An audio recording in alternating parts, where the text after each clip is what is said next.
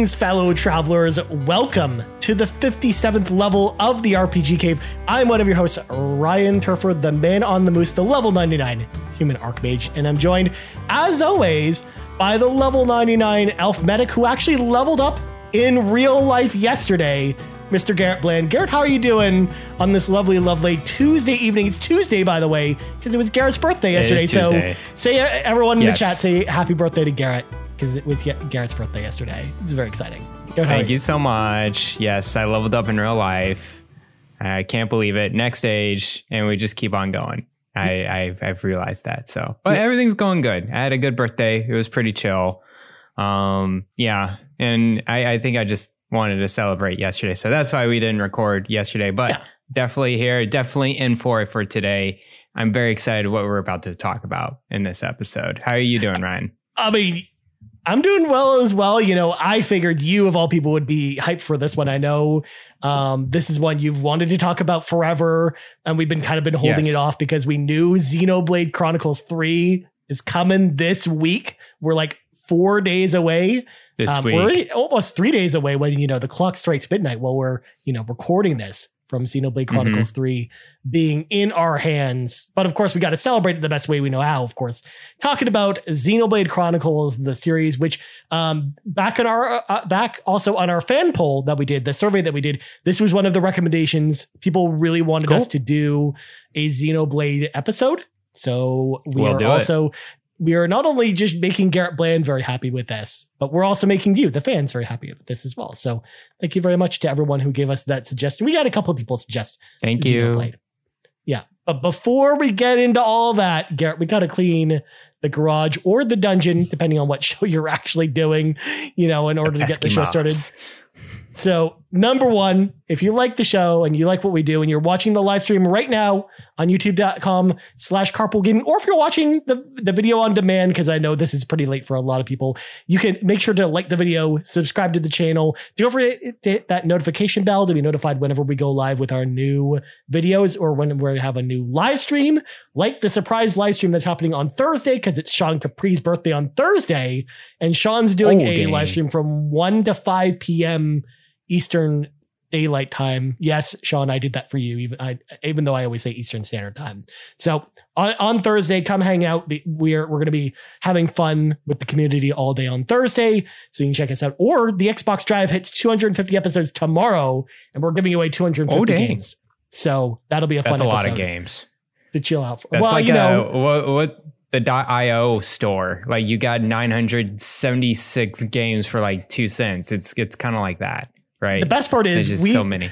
We've talked about this on other shows before, Garrett, but we have actually like a spreadsheet of, giveaway codes, and there's like 2,000 codes on there. So this just barely puts a dent in that. So like expect more weird and crazy stuff like this happening soon. But if you want 250 Xbox games and you're watching right now, go over to our Twitter at Carpool Gaming right now. Go enter, because it's a lot of games and there's a lot of good ones in there. Do it. So definitely make sure to enter for that. A lot of great ones. Also, if you're listening on audio feeds, don't forget to hit that subscribe button. And if you're listening on Apple Podcasts or Spotify, don't forget to rate us there as well.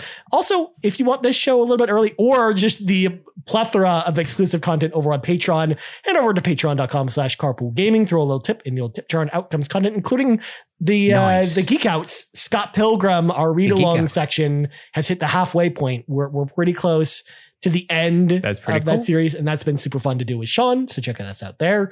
And then last but not least, if you want an RPG Cave t-shirt or any of our other merch, head on over to our merch store, bit.ly/CPG merch. And actually, because we're a partner on YouTube now, you'll actually be able to see the merch start to pop up on the YouTube page fairly soon. It's not up there yet, but probably pretty soon. You'll actually be able to buy it straight from the YouTube channel, which is awesome.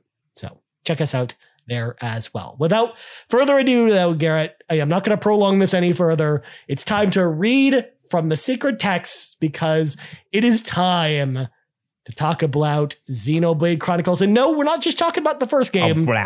We're just talking about the series Xenoblade Chronicles, because again, we want to touch on all the games and give them their fair justice. Even though I haven't played all the games, definitely of the two of us, Garrett's definitely the expert on Xenoblade between the two of us. I played more. Yes, for sure. So real quick, Garrett, I'm going to ask the question I always ask when we cover a series like this first, before I get into fun facts, which is, okay, where did you get your start with Xenoblade? Like, what game did you start with? So I started with actually Xenoblade Chronicles 1. And actually, I started with that one on the 3DS. So when I got the new 3DS XL, I decided, hey, there's an exclusive RPG that's ported from the Wii that I heard is super cool. That's called Xenoblade Chronicles. I'm going to try it out on the 3DS. And that's what I did for probably, I don't know, like 5 or 6 hours or so. And I'm like, yeah, this is really hard to look at everything that's going on in this screen. Yep. It's very pixelated. I forgot what the resolution of that thing was. It must have been like 300, 400p or something like that. No, it's even smaller than that. I actually think it's 240p, I believe. Yeah. Which is just, oh my goodness, fun. Guys, put your quality on a 240p in a YouTube video. That's what it looks like. It's just a pixelated mess. Or if you just plug in any old console with your composite cable or your composite cables, like your red and white cables, like that exports in 240p as well.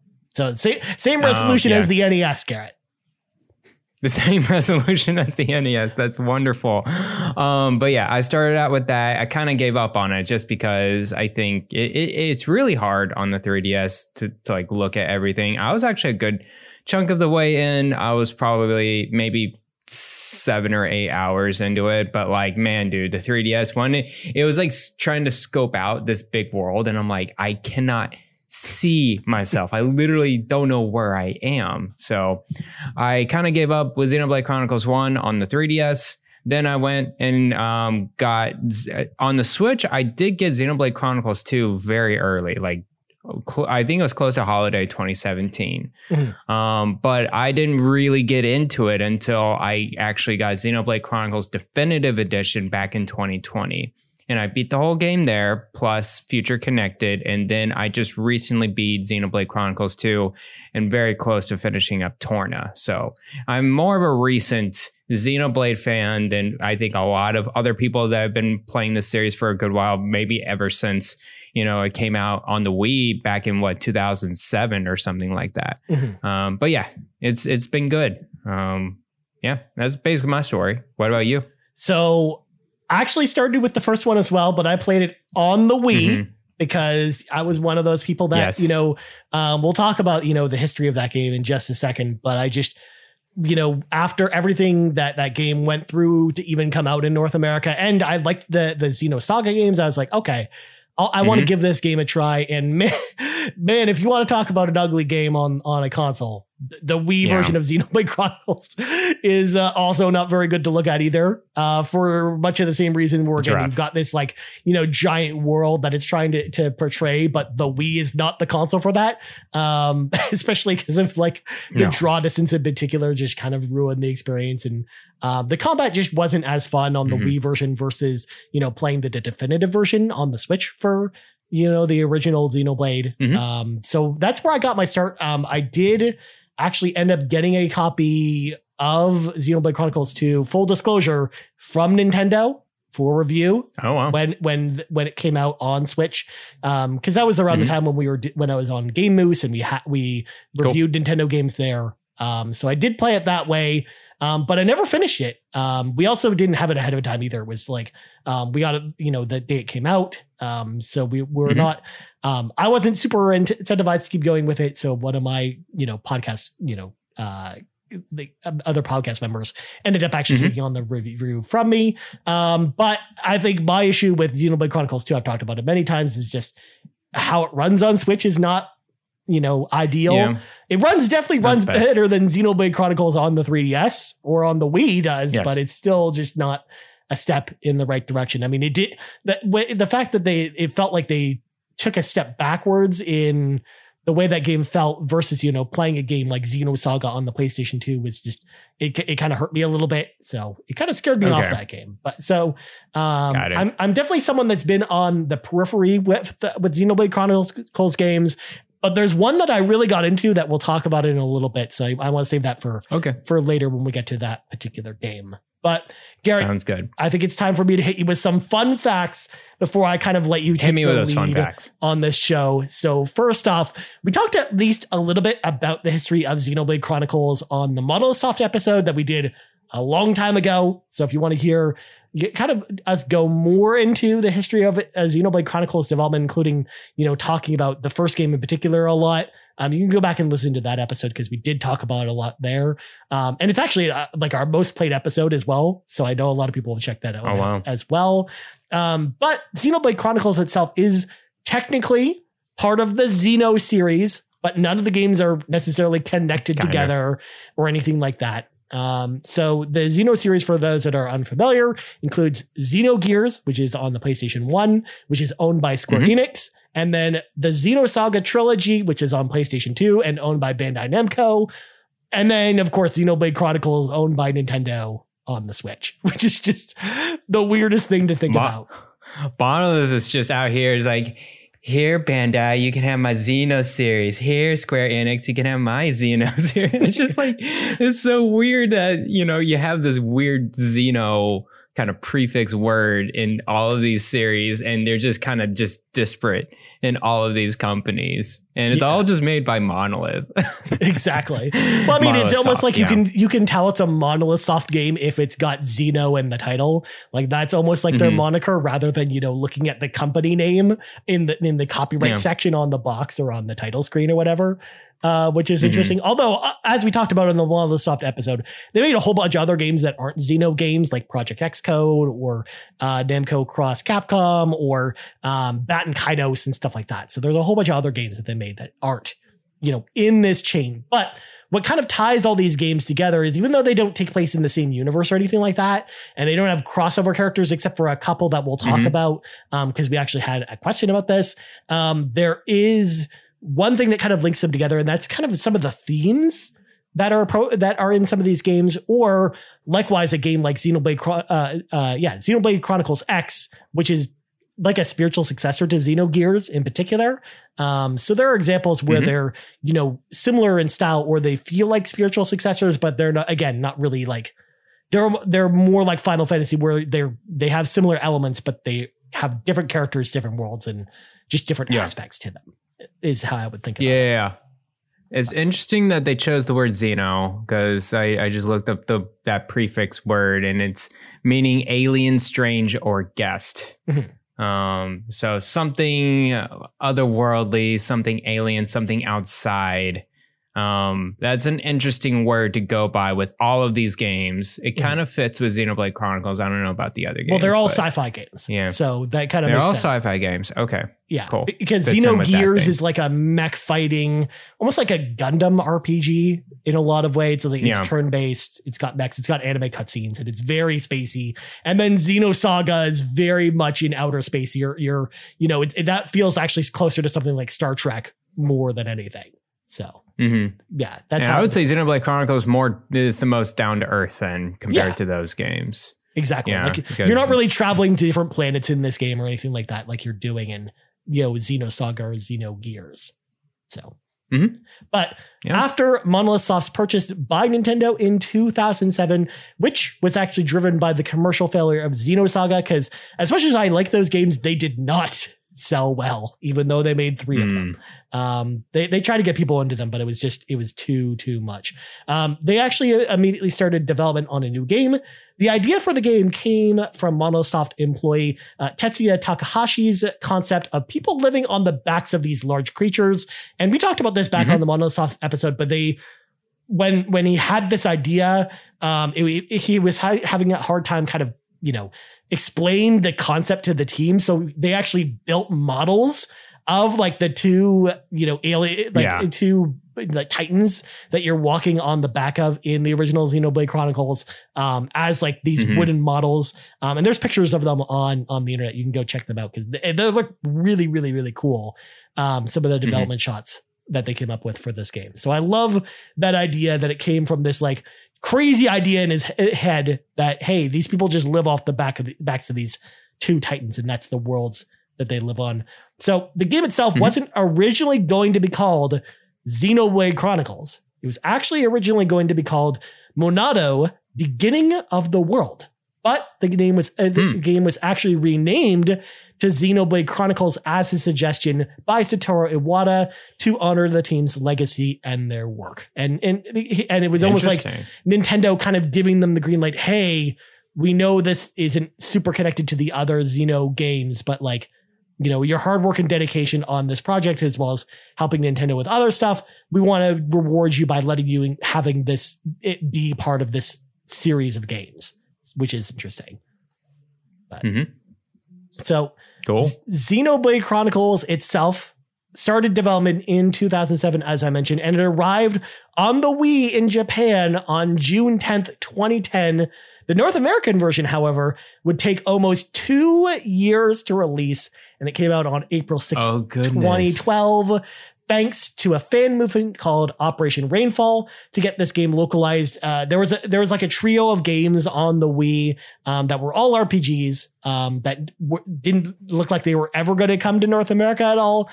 So there was this giant fan petition called Operation Rainfall. There was this whole big internet movement to kind of get these over. And after Nintendo saw this demand, they said, okay, we'll bring these games over, and if they don't sell, it's your guys' fault, and don't expect any more of them. And 2 of the 3 of them never received sequels because, again, we got Xenoblade Chronicles, which we know obviously got sequels, but then we had The Last Story, which was made by some like ex-Square Enix employees who worked on Final Fantasy. And then we also got Pandora's Tower as well, which is almost like a horror RPG. It's actually a pretty interesting game too. But these games were in super low print runs, as Nintendo does. Like, they were very, very hard to find. Like, I remember going to GameStop or EB Games here in Canada at the time and trying to find a copy of Xenoblade Chronicles. And the reason you had to go to EB Games was it was an EB Games / GameStop exclusive in North America. They didn't sell it at any other retailer. You had to go there. You couldn't pre-order it either. So you had to physically show up the day that it went on sale and hope you got one, because like most stores got like 5 copies. So that's crazy. Yeah. It was actually like the Wii version of Xenoblade Chronicles was super rare for a long time. It was actually a very expensive game if you wanted to pick it up on eBay, because it was a game in high demand, you know, way before the 3DS version or the Switch version came out. And it was in low print run. It had a similar situation to the Metroid Prime trilogy when they did that re-release for the Wii, which also had this like steelbook case on it. And they made that like super limited. I think like stores got like 3 per store, and it was also EB Games exclusive. So it's just like Nintendo was doing some ridiculous stuff with the Wii at the time. And it made me very sad. But luckily, after a couple of reprints that they went back, because after Xenoblade Chronicles sold so well, Nintendo went back and reprinted more and more and more of them. And so that we definitely got more of them out in the wild, to the point now where if you want the original Xenoblade Chronicles on Wii, it's actually not that expensive of a game, which is nice. Cool. But that sounds good. I actually did not know it came out so late in 2012. Yeah. That's like after the 3DS release. Yeah. That's like after Skyrim release. It was one of the last. It was one of the last releases on the Wii at all. Yes. And I had a Wii, so I could have grabbed this, but I guess I just didn't know what I was not into this. I was like, I had no idea what Xenoblade Chronicles was until the 3DS. So pretty interesting. I had only heard rumblings on because like 2011 was when I first started really getting to podcasts. And at the time I was listening to, stuff like IGN Games Group and stuff like that. And they were talking about, they were chronicling the whole movement that was Operation Rainfall. And it was a really like interesting story to learn about, and how like, the fans or the ones that actually got this game to come out here they were so loud. They got the attention of Nintendo at a time where we just didn't really see stuff like this. Cause you have to remember that like Twitter was around at this time, but this was well before, people were taking to Twitter to yell, publishers or developers. That's true. Or really just asking for anything. So it was just a really interesting scenario about how this came to North America. So there you go. That's your little history lesson on how it came here. Of course, as Garrett mentioned, it did also get a 3DS iteration on April 10th, 2015 in North America. And then we have, of course, got the remake on the Switch called Xenoblade Chronicles Definitive Edition on May 29th, 2020. So that's kind of your history lesson about the original Xenoblade Chronicles. I'll talk a little bit about the history of some of the other games as we get to them, because I want us to talk about some of the games. But before we get into that as well, and before we start breaking down Xenoblade Chronicles, I have a couple questions from the community, Garrett, that I want us to tackle now. Let's do it. Because it feels like this is like a fitting time to ask some of these. So number one comes to us from Mike at BlazeKnight0923, who asked the question, do these games relate to the Xenosaga games at all? I want to play as Cosmos again. And even though someone on Twitter actually already answered this for Mike, Cosmos is actually an unlockable sword in Xenoblade Chronicles 2. So you can have Cosmos that way, but that's it. Otherwise, no other characters really cross over, and it's not really similar. There's absolutely no connection. And Cosmos is the rarest blade to get in Xenoblade Chronicles 2. So good luck. Try to summoning Cosmos, because it'll take probably more than a playthrough's time through Xenoblade Chronicles 2 to get Cosmos. It's fine. It's not that long. I'm sure Xenoblade Chronicles 2 isn't a long game, as I say, laughing while I'm saying that, Garrett. Good God. Well, we've also got Skycatcher Gaming on the Discord, who asked the question, Xenoblade versus Star Ocean versus Phantasy Star. Which one is the best series? I haven't played any of them, with the exception of like 2 hours of Xenoblade Chronicles 2. They all seem like the same kind of game. Well, I'm here to That's an interesting observation. I'm here to correct you at least a little bit, Skycatcher Games, because they're actually pretty different from each other. First of all, like Star Ocean and Phantasy Star are the most similar between the three of them, because Phantasy Star has a lot of space exploration in it. It's closer to something like Xenosaga is as far as its story is concerned. And Star Ocean's kind of in the same boat as well, especially with like the new Star Ocean that looks like it's coming out, later this year. Like that game looks like there's a lot of space traveling in that game too. So they're very different thematically, but even gameplay wise, all three of them are very different from each other, because Xenoblade is like a turn-based, it's almost like an MMO in a lot of ways, where it's very much like an MMO. Yeah. They've got like automated combat, and then you've got skills that you activate. Whereas Star Ocean is very much an action RPG series. It always very much has been since the original on the PlayStation 1.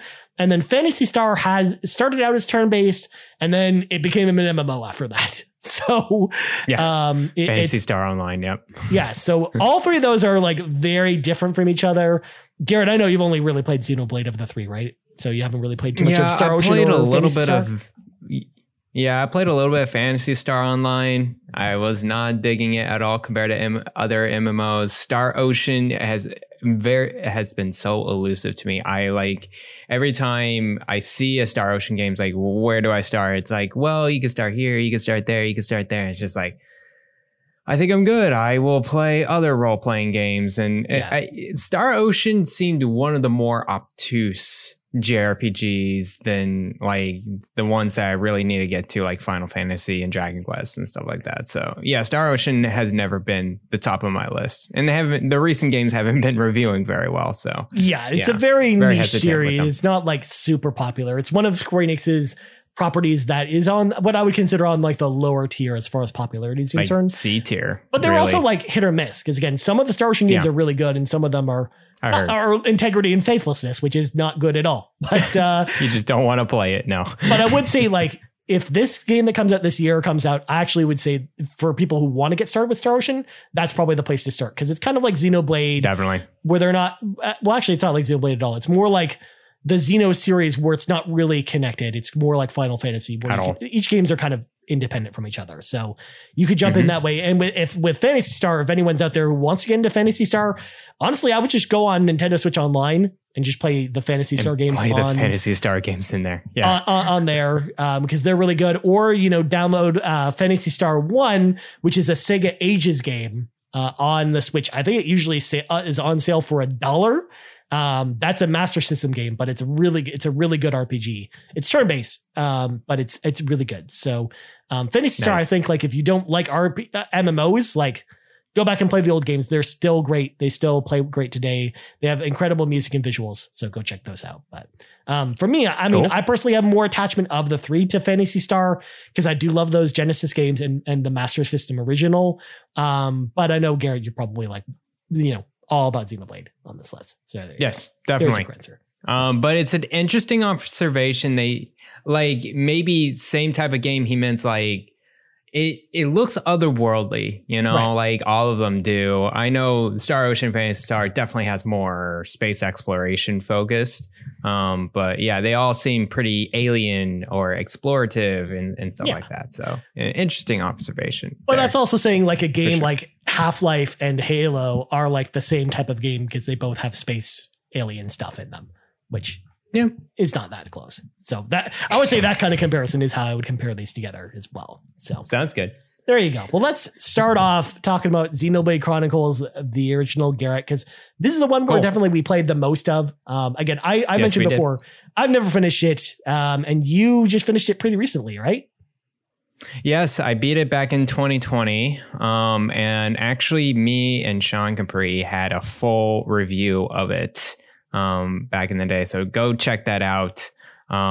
We had a really good time together of just hacking it out with Xenoblade Chronicles, the definitive edition. And it was our first time both playing it, and we just went through like everything. So, but yeah, it was definitely one of my favorite games of 2020. I really enjoyed it. Did you play the definitive edition? I guess a little bit on Switch. Okay. I never finished that one, but I got pretty far in it. I really like that game. I actually think, of the Xenoblade games I've played, it's one of my favorites. Although, again, I'll talk about my actual favorite one pretty soon. But I like Xenoblade Chronicles a lot. And again, I think the Switch Definitive Edition is the way it should have been from the beginning. Like I think that. Yes. It's such a great version of that game versus, the 2 troubled versions that we talked about earlier.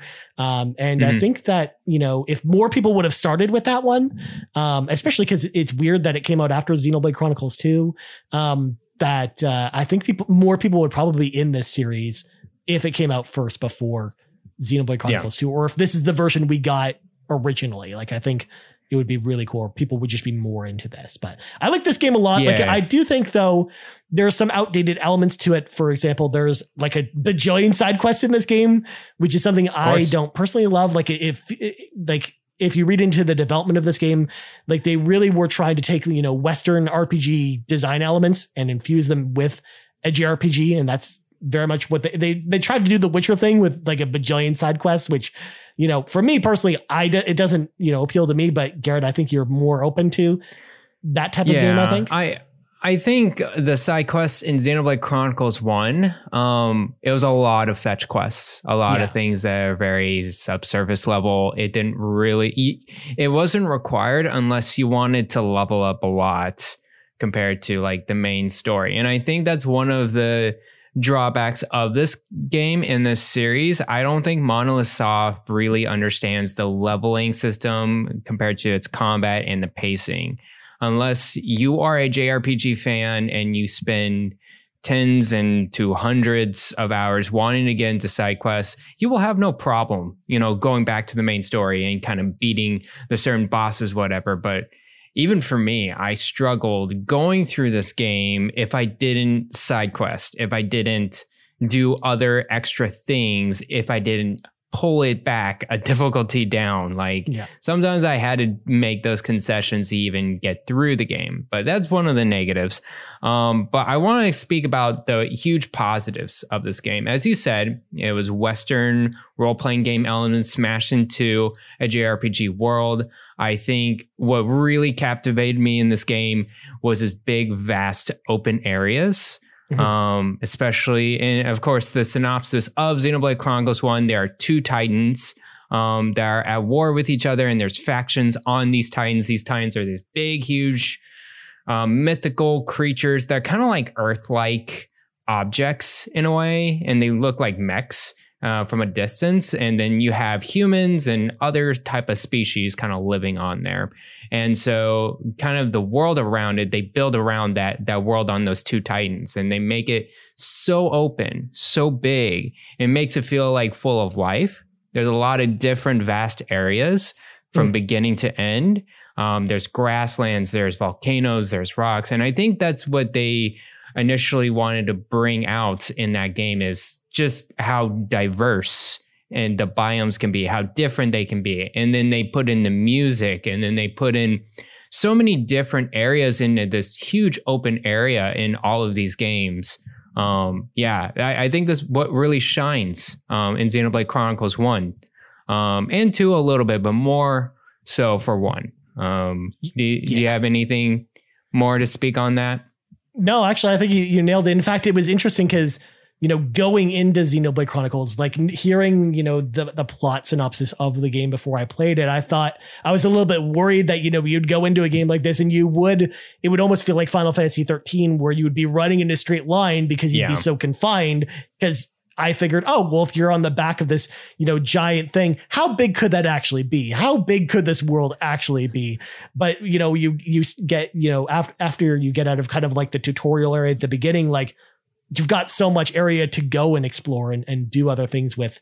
And to your point, Garrett, about Xenoblade Chronicles 2, like that's one of the things I didn't love as much about the second game, where it almost felt like it was going like too Sky Piratey for me, where it was more like it was traveling, from place to place above the clouds, versus I liked more of like almost having like this like Earth-like place, but just on the back of this, giant Titan in Xenoblade Chronicles, the original. So that's one of the things I like about. Also, I like sorry, go ahead, Garrett. No, you go ahead. What did you like about Xenoblade Chronicles? So the other thing I wanted to transition to as well is I really like the characters in the story in the original as well. Like I like, for sure, the writing a lot in the first game. And I think it's honestly, I think of all the games, I think it's probably the strongest one when it comes to that. Although you might argue against me maybe with something like Xenoblade Chronicles 2 or Torna. But I really like the story in the first one as well. Like I really got into it. Like the only reason I never ended up finishing it was I had put it down once and I never went back to it. And I feel like if I go back to it again, I'd have to pretty much start over from the beginning, I think, because it's been so long since I played it. But I just, really, really got it sucked into the world and the story in a big way. So I actually think a lot of that stuff is really good. I also like the voice acting as well. I know kind of like the British voice acting, like the British accents are kind of like a turnoff for some people. But I don't know. I liked it because you don't really get that style of voice in a lot of games. Like a lot of, JRPGs, they get localized. They're, very, American sounding voices in your JRPG. Whereas this time around, they tried to go for, European accents for a lot of the characters, which I liked. Yeah, I'll speak more about the characters and story. Xenoblade Chronicles 1 really impressed me from beginning to end. The story is very coherent. It delivers really well. The writing is fantastic. And the characters are so endearing. Like as you go throughout your adventure, you're kind of trying to resolve this conflict or this war that's battling out, and you're chasing down these certain people in the beginning of the game. From beginning to end, though, like the cutscenes, the animations, and like the delivery of dialogue and all of these characters, very well done, and made me grow really close to these characters, especially Shulk, the main character. I love how they put in enough information for you to understand the story, but you're still not sure what it actually is in the end. Like you don't know until the very end of the game. Same thing happens with Xenoblade Chronicles 2. You go out through this story and you're like, okay, I don't know what's going to happen next, but I'm definitely excited to hear what's happening next. And they break down into certain chapters in both games. And so they do a pretty good job. It's like, oh, I'm done with chapter 1. Let me dive into chapter 2 and like figure out what's the next step and what's the next role. And then especially these cutscenes that are in Xenoblade Chronicles 1, the animations, I got emotional on a lot of these characters and a lot of these scenes. They pull in plot twists. The villains are ruthless. And like the adventure is just like hectic. It's definitely like one of the better JRPG stories I've ever played, for sure. Yeah. And that very much comes from, the development of games like Xenosaga, because one of the things that the Xenosaga games in particular are very famous for are their giant cutscenes, because they have like super long cutscenes. I think there's one cutscene in one of the games, I think in Xenosaga 3, that's like 2.5 hours long. It's ridiculous. Like, it's almost like you're watching a movie where it's going on, but they do the same thing there, where they really pull you in with the story. And it's just this really well written, sci-fi tale. And so you can definitely tell that they took what worked for, the development of the cutscenes and the story development in something like Xenosaga, but then, trimmed down the cinematics at least a little bit and found a better way to tell the story in a much more coherent manner, while also, not losing any of the pacing with the story. Cause that is one thing about Xenosaga that a lot of people don't like, is that it definitely gets bogged down with a lot of the cutscenes. Like, it really feels like the pace of the game isn't there, like, to the point where it almost feels like you're watching a movie instead of playing a game. Whereas Xenoblade, I think, does a nice balance between the cutscenes and the gameplay itself. Yeah, for sure. The characters are really, I like each and every one of them felt very personable. I won't go into like too much into detail in these characters and story. I want people to figure this game out and like this story out. So I think we can put a pin on it. Gameplay wise, I just want to mention Xenoblade Chronicles 1. It's probably my least favorite compared to like 2 and stuff like that. Actually I get really mixed with 1 and 2 because they both have pros and cons. The first one, it's an automatic combat system where you go into this open world, go to a monster, and then once you're detected, you're in conflict. And so you have your main character that you control, and then you have 2 other side characters that you kind of manage, and you can actually control and switch out party members in between. But once you're in conflict, you have to beat the monsters, and then you're out of conflict. And so once you're in, there's a regular attack that just keeps on going, just like an MMO. It's just like you sword attack or whatever, and you're trying to bog the monsters down. As you go throughout the battle, your gauges on the bottom right increases of a certain set of skills. And these skills can be whatever. They can be like an extra damage attack. They could be defense buffs or whatever your character's geared towards. Now, Xenoblade Chronicles 1, there's not like a specific class really associated with there, but there are skills that like, oh, this character is more like a tank. This character's more like a healer, and so on and so forth. And so even though they don't have set classes, they have like their own type of gameplay strategy to them. On top of that, there's the break, topple, and launch system in monsters, which is very important in all Xenoblade Chronicles games, where if you nail down a certain combo, you're basically adding additional damage onto a monster, and at the same time, they're not attacking you. So there's a lot of systems in the combat going on ever since the first game. I would say the second game, Xenoblade Chronicles 2, adds a little too much more to the combat, but that's basically what it is. And that's how the pacing goes. And then as you beat the monster, you can grab items from them, and then you can complete side quests, or you can make weapons, and so on and so forth. But yeah, I feel the combat's just serviceable. It's fine. I like to go through it, and it's like, okay, yep, I'm going through this combat system, and it's fine. And then there's some few extra bonuses as you like reach the true potential of the sword, the Monado with Shulk and whatever. So kind of some cool extra combos on top that makes it really satisfying in the combat. But other than that, I don't find the combat too active, too engaging. It was just fine for me. So, and I actually think like the combat in this game in particular, just it's like, it feels like kind of like the perfect podcast game when it comes to the combat. Because even though, it's cool with the music swelling and stuff like that you hear while you're playing, I kind of like just listening to podcasts while playing this game because of how simple the combat is in a lot of scenarios. Or like I just feel like I can listen to a podcast while just chilling out and just running around and killing a bunch of monsters and stuff like that. So I thought that was interesting. And I think this one definitely feels the most MMO, like to the point where it also has like positional attacks as well, depending if you're attacking from the side or from the back as well. Like that's really important for certain special skills, which again is very similar to MMOs because Final Fantasy 14 does that with all the characters in that game too. Yeah. So yeah, cool. It's very much like that. So moving on to our next game, kind of wrapping up Xenoblade Chronicles, we got to talk about Xenoblade Chronicles X on the Wii U, pulling out our game pads. Garrett, did you ever play Xenoblade Chronicles X? Is this the one that you haven't played yet? I've never owned this game. I've never owned a Wii U. I have to say I've tried it out on emulator and it's just like, I don't want to play too much of it because it just seems weird on PC. So I'm fine skipping it. I am not going to go out of my way to get a Wii U to get this game. I think I'm okay. I hope they port it to Switch. If not, I don't feel like I'm losing too much. But anyways, that's my experience. Fun fact about Xenoblade Chronicles X for folks that don't know or have never played it. It's not connected at all to any of the other games. As far as the story works, as far as the world is, like there's nothing really connected to the other games.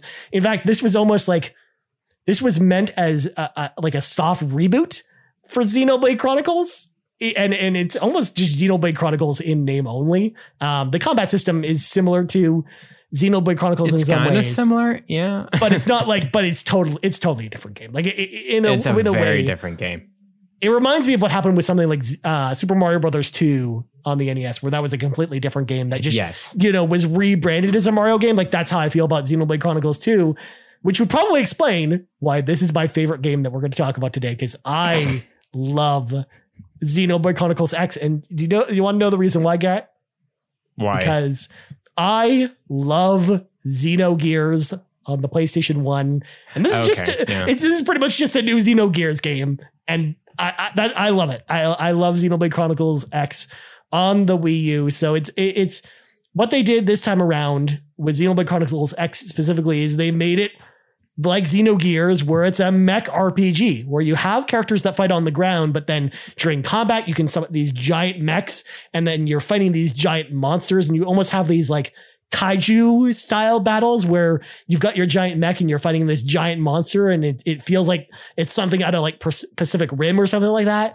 But it's still, similarly, almost turn-based ish like the Xenoblade Chronicles games as well. And I just really enjoyed running around this giant open world, killing monsters, upgrading my mechs and just having a great time with X. Does it have the greatest story in the world? No. Is it really, do I really need to expect, the story to carry over to anything else or for them to revisit it again? Probably not. But I really, really enjoyed X. I love the combat in it. I loved it, the mech aspect of it. Again, I love mechs. I love the Gundam series, for example. So I was all over this. I love X. Do you think it'll be lost in Wii U?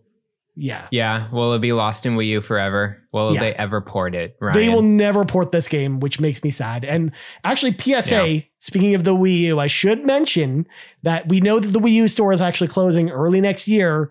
And if you ever want to play this game, because as I mentioned, I don't ever think it leaves Wii U at this point. So you will probably need a Wii U to play it.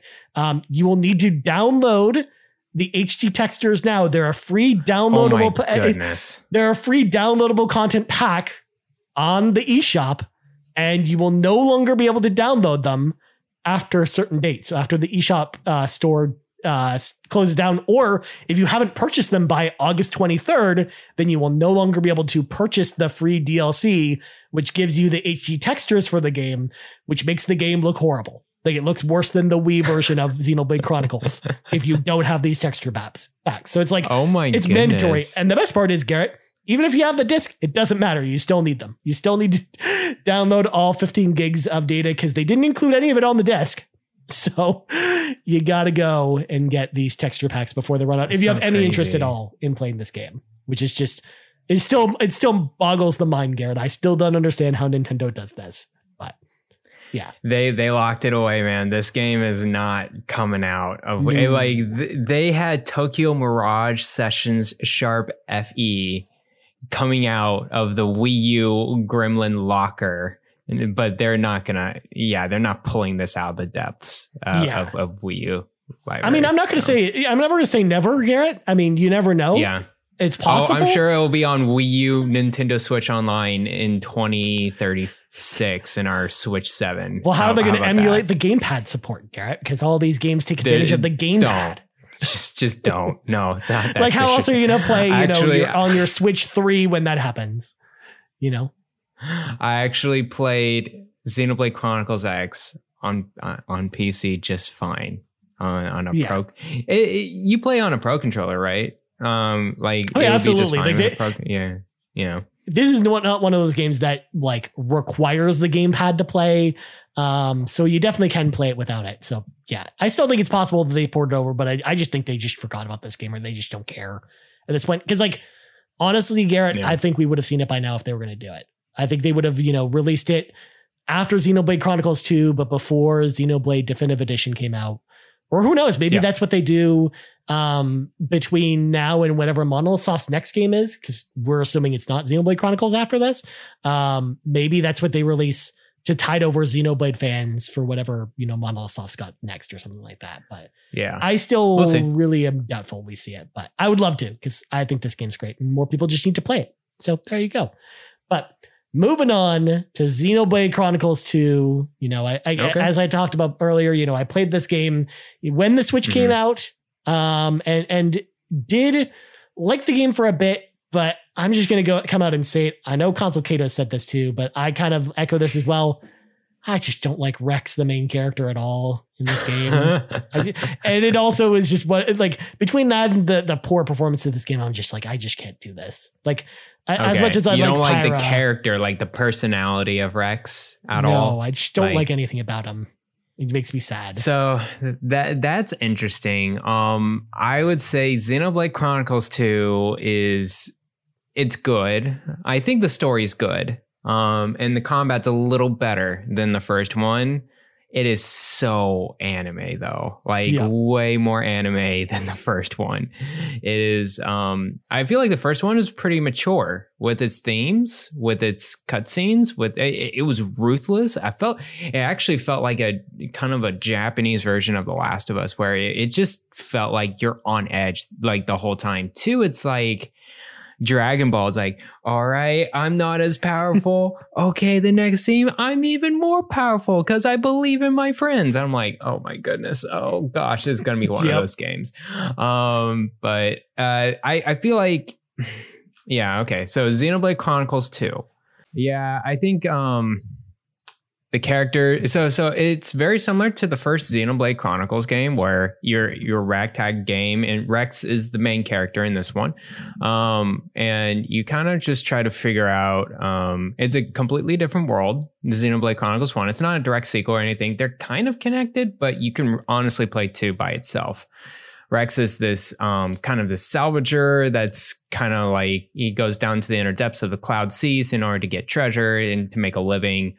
He lives on the back of a Titan, a very small Titan, and there's many different Titans around in this world. And then a bunch of stuff happens, but basically he is connected with this this person named Pyra, or I would say Blade, named Pyra, who is this ultimate weapon or whatever. And you are trying to get to the tree of life, the center tree that's in the middle of everything, in order to figure out what's going on with all the Titans that are kind of just dying off in a way. And so they want to get to like all the way to the top of this tree in order to find some eternal paradise that they dreamed about. And so that's kind of like the synopsis of the story. And so, as I mentioned, Pyra is this blade. In this world, there is a driver and blade system. And so what I mean by that is that the driver is like the regular person, a human or other species or whatever, and they have a connection to a weapon named, it's called a blade. And this blade can be any type of class, any kind of sword or whatever, but they actually draw its energy from ether, which is actually coming from the Titans. And so in order to attain a blade, you get this like crystal core or whatever, you awaken it, and then you automatically have a bond with it. A lot of blades are specialized, and that's what you encounter a lot throughout the game, but probably like most of the blades are kind of this just a blank slate, bionicle type of weird thing going on. But yeah, so there's this blade driver system. On top of the combat, there's this lottery system where you get a bunch of these crystal cores that I've been mentioning, and you open them up and you can get a random blade or whatever. And you can get kind of these common blades or super rare blades that you want to put in your party. And so, and then it gets pretty complicated because you got drivers in their own skills. You got blades in their own skills. You got the bonds between them. You got the weapons between them. And it becomes this whole hodgepodge type of thing. I think they went a little too far on the systems here. Got a little too complex. And that's where I kind of just like became disinterested with the combat a little bit. I liked how they include a little bit more combo systems in the combat itself, where a blade is associated with an element. And so you can have these combinations of elements throughout like a battle or whatever, and it becomes ultimate attacks. It has some ultimate animation scenes. It becomes really cool like that and pretty satisfying. And then, the map system is not the best in the world in this one either. There are 3 layers. There's literally 3 layers of maps. There's the overworld map, there's within the Titan map, and then within the area map, and it gets really complicated. And like it doesn't show any height or whatever differential or whatever, so it becomes pretty easy to get lost in this world. That is one thing I remember about this game, Garrett, from playing. It was very easy to get lost in this game for that reason. Whereas it says my objective here, and I'm standing on top of it. That means I got to find like some level down I need to go to, and it would usually lead to 20 or 30 more minutes of trying to figure out where I'm supposed to go next. Like you hit the nail on the head with it, because I do think one of the biggest problems with this game is just it is overly complicated. They tried too much stuff with this one, I think. Yeah. Which just led to some problems with it, where I liked more of the simplistic method with the first one, which is one of the reasons why I was let down with the second one, combined with how I felt about Rex too. But I got decently far. I got to chapter 7 in this game, and that's kind of where I put this game down, because, I was having... You were close then. Yeah, I just didn't care anymore. I was like, there's other games that are out now, and I need other games to play, but... I know a lot of people really love Xenoblade Chronicles 2 a lot. And I replaying it now, Garrett, because I know, again, you just finished it pretty recently. But did replaying it now give you like a new appreciation for the game, or do you still kind of feel the same way like when it first came out, or what do you think? I like it a lot more now that I played Xenoblade Chronicles 1, because I kind of know what I was getting into. I felt like when I initially started 2, I had no idea what I was getting into at that point. I had a better idea what the combat was, what the direction was, and I like how unique this sequel is. It is its own game. I really like the characters in this one too. It's a much different type of theme though. It's just basically a gang getting together to an end objective, and you have some kind of relationship with the villains throughout the whole game as well, much more closely than the first one. The first one seems like the villains are just plain evil, whereas this one, the villains are a lot more complex, and the themes around their characters, like, okay, I understand where you're coming from. Like, what you're the anti-hero. I understand why you're the anti-hero. There's a lot of great plot twists in this one as well. It kept me on my toes, and I was able to mainline the game, most of it. I actually did some side stuff, but I mainlined most of it. It took about 50 hours or so to beat this game. So not bad, actually. And I really enjoyed the closer to the ending of it. And of course, I brought the difficulty down to easy. Guys, I don't know what it is with these games, but when I get to the boss fights, it's one of those, like, I give up. Like, I don't want to try to advance my levels. I don't want to try to figure out what I'm doing wrong. I want to figure out what the next scene is. So let me bump it down to easy. You mean to tell me you don't want to just go back and kill a bunch of, bunnies or whatever enemies are just around just to get more, grind for more XP and then go? No one wants to do that. Like I hear and the that weird thing is the experience, like it gives you levels and of course you get a little bit stronger, but like you can't really gauge it that much. Like you could be 5 or 6 levels ahead and still get your butt kicked. And I'm like, yeah. I don't know what I'm doing wrong. And I legit looked up YouTube videos. And actually, one person from the community actually suggested a YouTube video for me before I played the game. So guys, just look out there. There's some kind of tips on the combat and how to like buff up your characters in the beginning of the game to make it way easier for you, because the game does not tell you everything in the combat system. So there you go. Of course it doesn't. Of course it doesn't.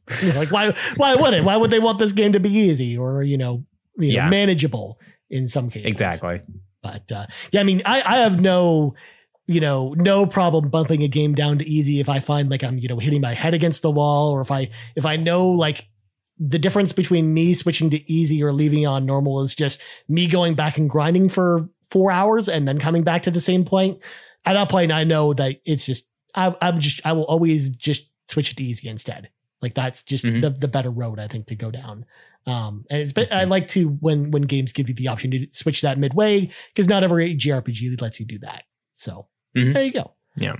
Well, moving on, Garrett, tell me about Torna. Yes. So I'll mention a little bit about the DLCs on both. So I did play Future Connected in 2020. That is the direct sequel of Xenoblade Chronicles 1 with the adventure of Shulk and Milia. And Milia is one of the main characters in the first game, and she is kind of like this princess that's kind of a half-breed in her society, and she's trying to get her kind of her empire or her group kind of back together at peace in this land that's kind of like hostile. And so Future Connected, really cool. I love how bite-sized it is. It is about 20 hours or so of gameplay.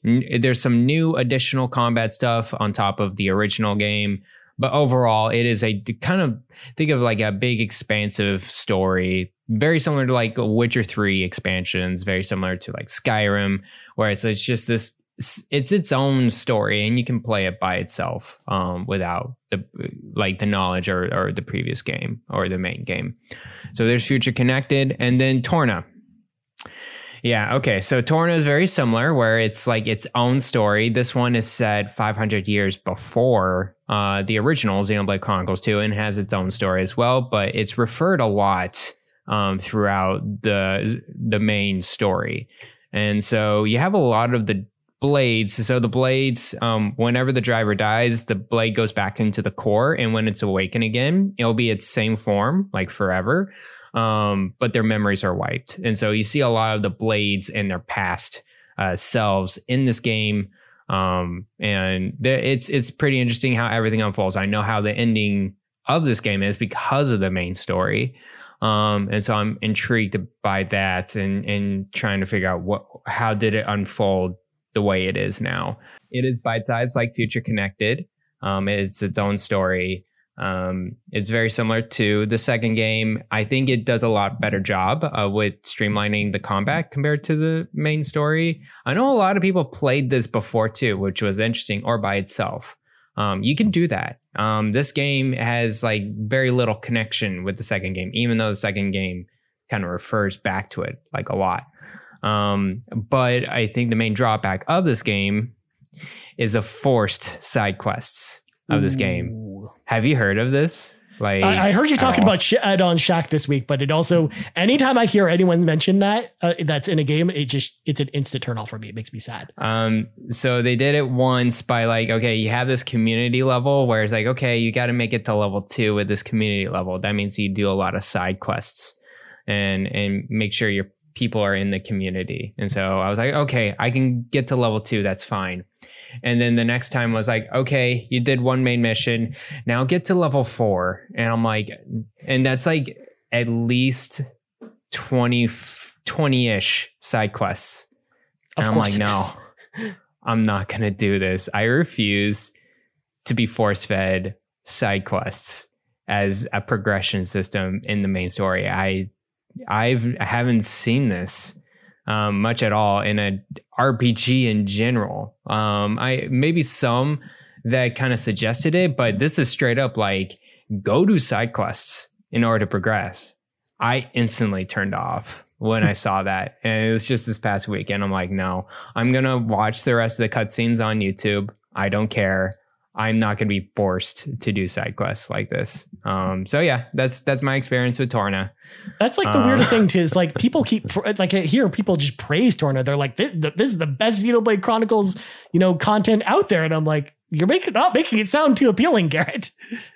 Yeah. I mean, I think, I don't know, with some people, I guess like a lot of people, this is their first game that they actually go to, which is interesting. And it's good. I love the presentation in the beginning of it. It's just when they kind of force me to do side quests, and the side quest stuff is very similar to the second game. It's not like any different or spectacular or anything like that. It's just like, I'm not doing this. I'm not doing optional stuff as a requirement like this. So, and it gets very petty with their side quests, like Xenoblade Chronicles 2, where you have to like level up certain attributes of your blades in order to get like these skill checks, forestry and trees and plants and whatever.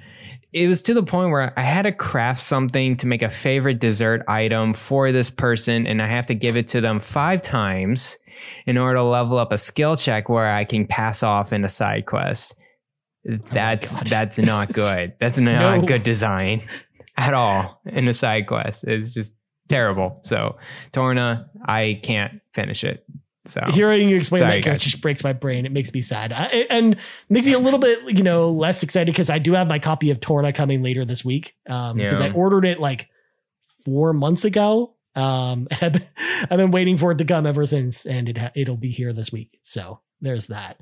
But I know we're kind of on borrowed time, Garrett, with your internet. So I think we should skip right ahead to Xenoblade Chronicles 3. We're not going to say too much about it because I think maybe we do something for Xenoblade Chronicles 3 when we play it. But I do want us to at least talk about, I want to gauge your hype, Garrett. Where is your hype level for Xenoblade Chronicles 3? How stupidly excited are you for this game on Friday? I am through the roof excited for this game just because of all the positive things that I've been saying about Xenoblade Chronicles 1 and 2. The story is fantastic. I've read a couple of reviews and I've seen the gameplay. I've seen what it looks like. It looks so much better than 2. It looks so much better. Like the UI looks clean. The combat looks great. I thank you for getting rid of the driver blade system. I just get rid of it altogether.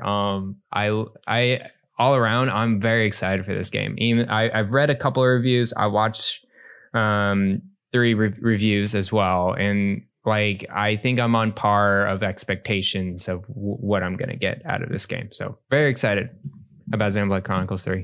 What about you? I'm actually more excited than I was when it was first announced. This was a game that, I was like, it's fine. It's more Xenoblade. I'm glad, Xenoblade fans are getting excited about this one. But then as we started to learn more and more about this game, Garrett, I got just more excited about it because I feel like this kind of fixes a lot of the stuff I had problems with in Xenoblade Chronicles 2.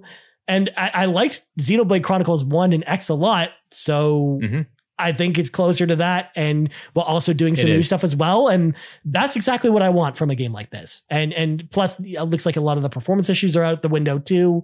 So I'm stoked for this game. I'm actually pretty excited that it's coming on Friday. I'm probably not going to start it right away because I'm actually playing Live Alive right now. So I kind of want to play that first. Plus I do kind of want to finish another Xenoblade game before I play this. I just knew because I wanted to have the collector's edition. If I didn't order it now, I was never going to get it. And likewise, physical copies too are going to be, I imagine, crazy. Very rare for this game beyond, day one or even the first couple of weeks. So I was just I had no problem just picking it up right away and putting it on my shelf until later whenever I'm ready to play it. So, cool. But I am actually pretty excited for this. I'm more excited for this than I've ever been for a Xenoblade game, which says a lot. So I'm actually pretty excited for this one to come out on Friday. And I hope Xenoblade fans in particular actually get, everything they want from this one as well. Well, to round out this conversation, Garrett, we got more questions from the community. And also, we asked people what their hype level was for Xenoblade Chronicles 3. So I want us to touch on that before we go, and hopefully before Garrett's internet breaks again. So we're going to start with famous Seamus, the most famous of all Seamuses, who asked the question. And actually, he asked 3 questions here. One, this might be, I might as well ask the obvious. Should I play the other Xenoblade Chronicles games before playing 3? Garrett, as the person who's finished all the Xenoblade Chronicles games, because I haven't, what do you think? What do you think famous Seamus should do? I've read some reviews of Xenoblade Chronicles 3, and I would say you don't have to. Okay. It's a separate world enough by itself that you will have pretty much the same experience as anyone that has played beforehand. I would say they are connected in some way, especially the first 2. It's clear as day how they're connected. Now it's still pretty separate. Like their stories are, they're really separate, but the worlds are connected somehow. So take that with a grain of salt. Yeah. And actually too, I think it's a better starting point than probably Xenoblade Chronicles 2 was for the things that we talked about when you were talking about that, where the combat wasn't very approachable for newcomers to the series. And whereas I think 3 sounds like it fixes that in a big way as well. So yes. I'm actually in agreement with Garrett. I actually think like, even if I decided not to go back and pick up the other Xenoblade games, I would actually probably feel okay jumping into this one and having this be my first. So there you go. But Seamus also asked, what are some of your favorite characters or favorite tracks from the soundtracks from the other games? Again, we won't go too in depth with this one, especially too, because I don't know about you, Garrett, but because it's been so long since I played these games, I just don't really go back and listen to the Xenoblade soundtrack. So I don't really have like any particular themes in mind for favorite music. But what do you got for me? What do you got for this question? Soundtracks, I don't really listen too much of the music of Xenoblade Chronicles games. Like I know they're there, but I haven't found any of them have like a good background music or whatever. Like they're just fine. Torna, I do like the battle encounter music. It's like this kind of jazzy type of music with piano and some dissonance in there. So I feel like that's cool. It's really annoying in 2 where the cutscenes, their music is super loud and the character voices are super soft. And so you can't really make out what they're saying. And I'm like, I know this is trying to be emotional and everything, but I literally can't hear right now. So I felt the music a little bit more nuisance than anything from the Xenoblade Chronicles games, but I'm sure they're fine. I'm sure they're great. Favorite characters, I would say top 3. Mithra from Xenoblade Chronicles 2. And then Nia as well from Xenoblade Chronicles 2. Those 2, I guess, female characters, they have their own attitude, they have their own personality, they don't care what other people think about them, and like they have their own drives and goals, and I think that's really cool. And then also Melia from the first game. She is a really cool character as well, trying to be a leader, and she goes through a lot of struggles throughout her story arc as well. So those are my top 3 Xenoblade characters for sure. Nice. Yeah, actually, like even though I didn't love Xenoblade Chronicles 2, I actually think you had 2 great picks from that game as far as characters are concerned. I like Nia a lot. I like her sassiness, and I like Mithra a lot as well. So actually, I think you've got some good character choices there. And then Xenoblade Chronicles 1, I actually really like Shulk a lot too. Shulk's I know that's great. Kind of an easy answer, but I just like his character. I like his style. So I wanted to give him a bit of a shout out here, but yeah, I think you've got a good list there, Garrett. But next up, we got Gags at On Gags is his name on Twitter.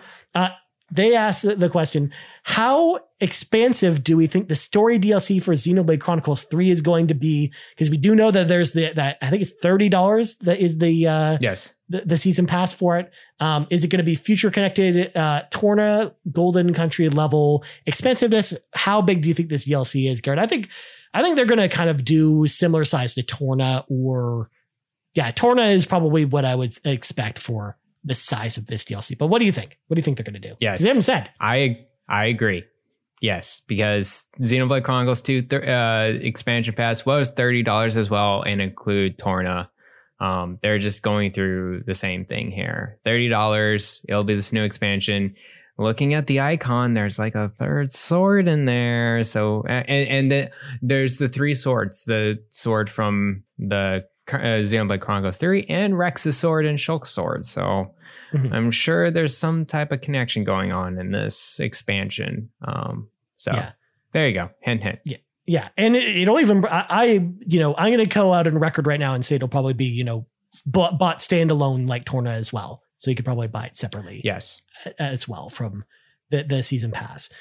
Next up, we got, 2 people who weighed in on about how excited they are for this.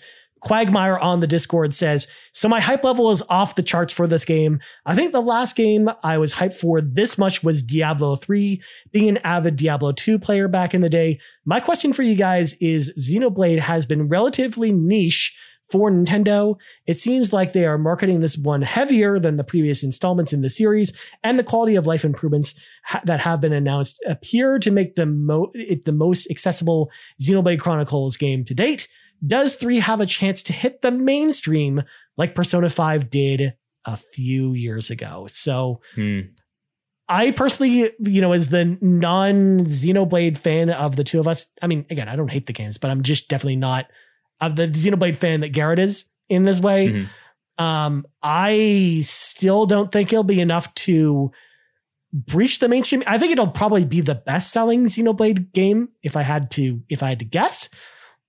But I don't think it's going to do more than something like Metroid Dread does, as far as, sales numbers does. Like, I don't know if it breaks 3 million sales because it is a niche thing. Because you have to consider even very popular JRPG series don't sell over that number either. Like there are exceptions to that, but for the most part, most series are not like that. Like even Persona 5, for example, has barely sold 5 million. Or something like that. It's not even a huge amount, right? So, and not only that too, but what Persona 5 had going for it was the fact that it was on PlayStation 4 at a time like where just over like so many people were playing RPGs on PlayStation 4. Like PlayStation 4, I think is more known as an RPG console than Switch is to some people. Like, yes, don't get me wrong, there's a lot of great RPGs on Switch, but I feel like at the time Persona 5 came out, there were more people playing RPGs on PlayStation 4 than there are people like entrenched in RPGs on Switch currently. Combined with the fact too that just Persona is a more easy series to get into because none of the games are connected at all in any way, shape, or form, and they're so visually different from each other anyways. That's just like, that's what brought people into Persona 5 more than anything. Whereas I just don't know if Xenoblade can really get there. Especially when it's like sci-fi in nature too, which just, I think just appeals to less people than, walking around a modern day city and it being more grounded in reality that something like Persona is. But Garrett, what do you think? Am I off base with this? It's a very good question. I think you hit a really good points about the comparison with Persona 5. I think what really had Persona 5 going was its like fan base, like really cheering for it, and also being on PS4 and having that style, like that JRPG style. The music is very, very inviting. The combat's turn-based, so I think that's a little bit more approachable than Xenoblade is. I think Xenoblade Chronicles 3 has the potential to have the highest sales compared to its previous installments. And I think there's a reason why they brought over the definitive edition over to Switch to bring more people into the fan base and get hyped for the third game. I think the Switch fan base is the largest. It's huge now. And I think its Nintendo fan base is, even though a lot of them don't play RPGs, are very interested in, is like, oh, this game that's Nintendo published, that it's like its latest game ever that's coming out on Switch. I don't think a lot of people know this, that Monolith Soft helps out Zelda series a lot. But I think the Nintendo fans do. And at least like a lot of them do.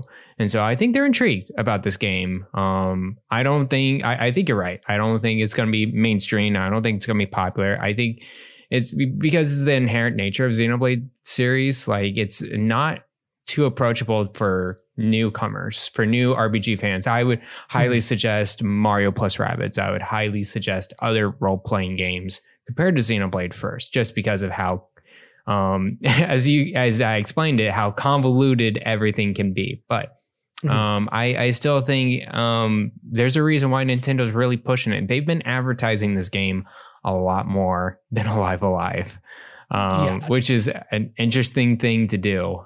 They've been really pushing this more than any other previous Xenoblade Chronicles game. So I think they see the untapped potential still in this type of series. So I'm very interested to see these sales from Xenoblade Chronicles 3.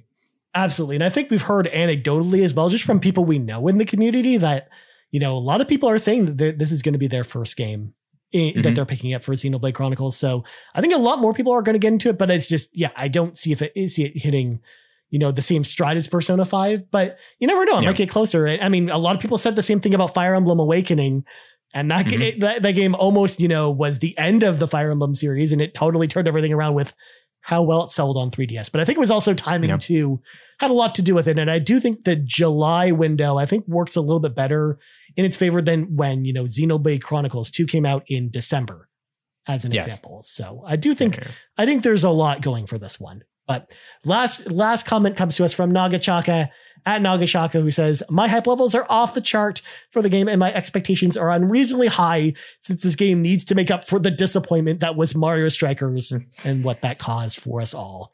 I mean, it's got that Daisy DLC now. You never know. Mario Strikers might come back, but probably not. Probably not. Nice. Well, there you go. So those are our Xenoblade Chronicles questions. But Garrett, we got one more question this week that has nothing to do with Xenoblade Chronicles at all. So we're going to read it. This comes to us from Brian Eck on the Discord, who says, what are some of your favorite isometric RPG games, and what game would you recommend for a newcomer to isometric RPGs? Now, Garrett, we've talked about isometric RPGs before, because isometric RPGs are also known as CRPGs or computer RPGs, and neither of us are really super into them. So I don't know if we're really the experts to talk about it, but Brian, if you're as a newcomer, to answer your question, as far as what game I would recommend, if you have an Xbox and you have Game Pass, one game I'd actually recommend to check out is Wasteland 3. It's a post-apocalyptic, good one. Yeah, it's a post-apocalyptic XCOM style isometric RPG that's just got this like really wacky sense of humor to it. Like it very much feels like the Fallout games. So if you've played any of the Fallout games before, you'll feel right at home with this one. This is a game that both me and Sean Capri, when this came out, like we were both very skeptical about this game, but as soon as we picked it up, we were like, this game's amazing. Like we had a ton of fun playing it for a couple weeks and then talking about it. So that's the game I would probably recommend is like the best way to start, especially if you're a console player. But otherwise, like our favorite isometric RPGs, like I just don't have many to choose from because it's just not a genre that I've been super into. I like Baldur's Gate 2 and Icewind Dale and stuff like that. But even then, I'm like, they're not even some of my favorite RPGs. But Garrett, I got to ask you, what do you think? I'll definitely suggest, on top of Wasteland 3, Mario plus Rabbids is kind of like an isometric role-playing game. I guess you can say they're XCOM-like. I like that. Yeah. That's a subgenre within itself. So it's a good XCOM-like game. I would suggest Diablo 3 is like my easy go-to isometric role-playing game. It's an action isometric role-playing game. I would play on Switch. I think it's great on Switch, unless you want to connect with other friends and play it on PC or something else. Diablo 4 is about to come out next year. And it's fantastic loot grinding role-playing game. And I heard Divinity Original Sin 2 is fantastic. And that's actually cross-save between Switch and Steam. So go check that one out as well. Yeah. And Divinity is like, the only thing I would say about Divinity is it's a lot more hardcore into this. It's very hardcore. And it's very systems based. So it's not the game I would start with. Like I would start, to your point, Garrett, with something more like Mario plus Rabbids or any of the Diablo games. Just pick one. They're all great. I think those would be the places to start. Or like I mentioned, Wasteland 3, I think is also a good starting point. Yeah. But Divinity is the game that like once you get a game or two under your belt, that's the game maybe you go to from there. And see if you like it. The nice thing about Diablo 2 or any of the Diablo games is that they're probably going to be on Game Pass next year. So probably you might not even have to go and buy them, especially Diablo 4. Oh my God. I can't wait for that to be like a day one Game Pass game, Garrett. That would be great. That's going to be so good. But anyways, we got to get going before Garrett's internet gets shut down on us. So before we go, Garrett, plugs go. You can follow me on Twitter at Blaine Explosion. You can also find me on the Nintendo Shack, part of the Play Some Video Games Podcast Network, where we're live every Thursday evenings over at twitch.tv/PSVG, and we release on all podcast services, including Apple, Google, iHeartRadio, and other things. So go check us out over there. And that's pretty much it. All the places where pods are caught, you can go get it there. Well, as for me, you can find me on Twitter at Ryan Turford. I don't tweet much, but you can go follow me there anyways if you want to. You can follow us on Twitter as well at Carpool Gaming. You can find us on YouTube at youtube.com/Carpool Gaming and on podcast services around the globe. So for Garrett Bland, I'm Ryan Turford. This has been level 57 of the RPG Cave, and go play some Xenoblade Chronicles 3, fam, and we're out. Bye-bye. The RPG Cave's mana is fueled by patrons over at patreon.com/Carpool Gaming. And we want to give a shout out to all of our ultimate producers, starting with Tony Baker from the Quest for Pixels podcast. Please subscribe to youtube.com/Quest for Pixels today.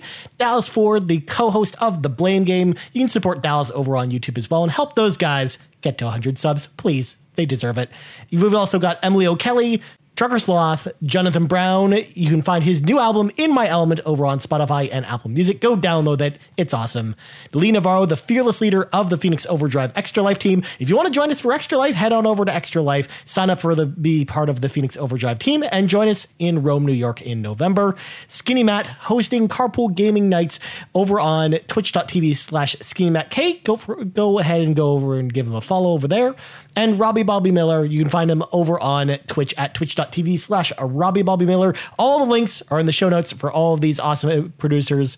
Also, our platinum producers, Brendan Myers, Marcus McCracken, Becky Ruben Navarro, and RJ Kern. And our gold members, Anna, Argo, Cecily Carosa, Dallas Robbins, Dano, Foolish Fuji, Jose Jimenez, Marcus O'Neill, Mosi Martinez, Nagachaka, the Snack Network, and Mr. and Mrs. Nasty Boots. Thank you all for all of your support. And of course, you can head on over to patreon.com/Carpool Gaming and choose the tier that's right for you.